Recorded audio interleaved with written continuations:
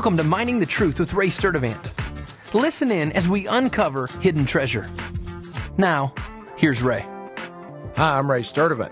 We're looking at control, and today we'll see that control is hypocrisy. The very act of control as a follower of Jesus is an act of hypocrisy.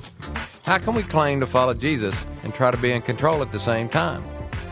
We came to Jesus originally because sin controlled us, and we needed the only solution, which is Jesus. To act like we now can control ourselves or someone else is a laughable hypocrisy. Control was the main issue between Jesus and the religious leaders when he walked here on earth as a man. Luke 20:19. The scribes and the chief priests tried to lay hands on him that very hour, and they feared the people, for they understood that he spoke this parable against them.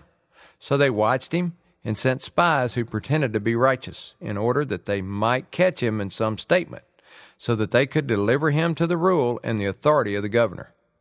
The illusion of control that religion gives us turns us into a hypocrite. There's a religious hypocrite living on the inside of each one of us, lusting to control our lives and the lives of those around us, because we think we know best how this life needs to work. Instead of breaking under the weight of the law and realizing the impossible task of being righteous before God based on our own ability to keep the law, we double down and turn into hypocrites rather than relinquish control. If we won't live in the reality that only Jesus makes us righteous, we will invest our lives in the futile effort of self-justification. There is a great saying I heard somewhere that says, in Christianity, as soon as you admit you're wrong, you're right. The hypocritical side of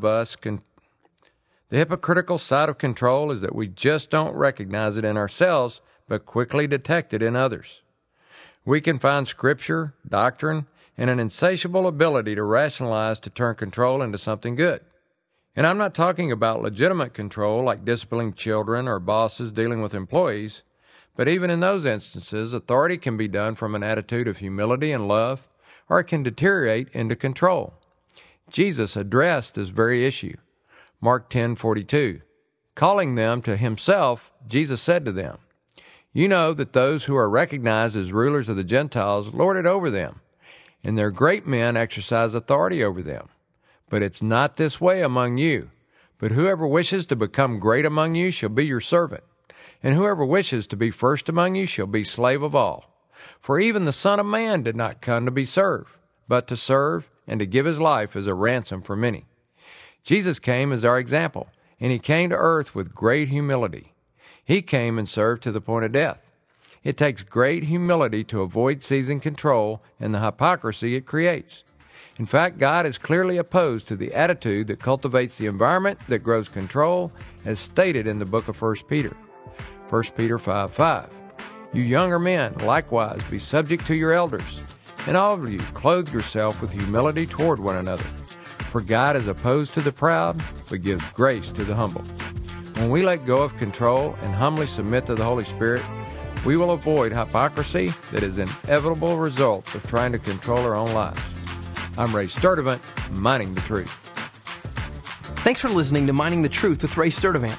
If you have questions or comments about the show, visit us online at miningthetruth.com. Thanks again for listening, and join us tomorrow as we continue to uncover hidden treasure.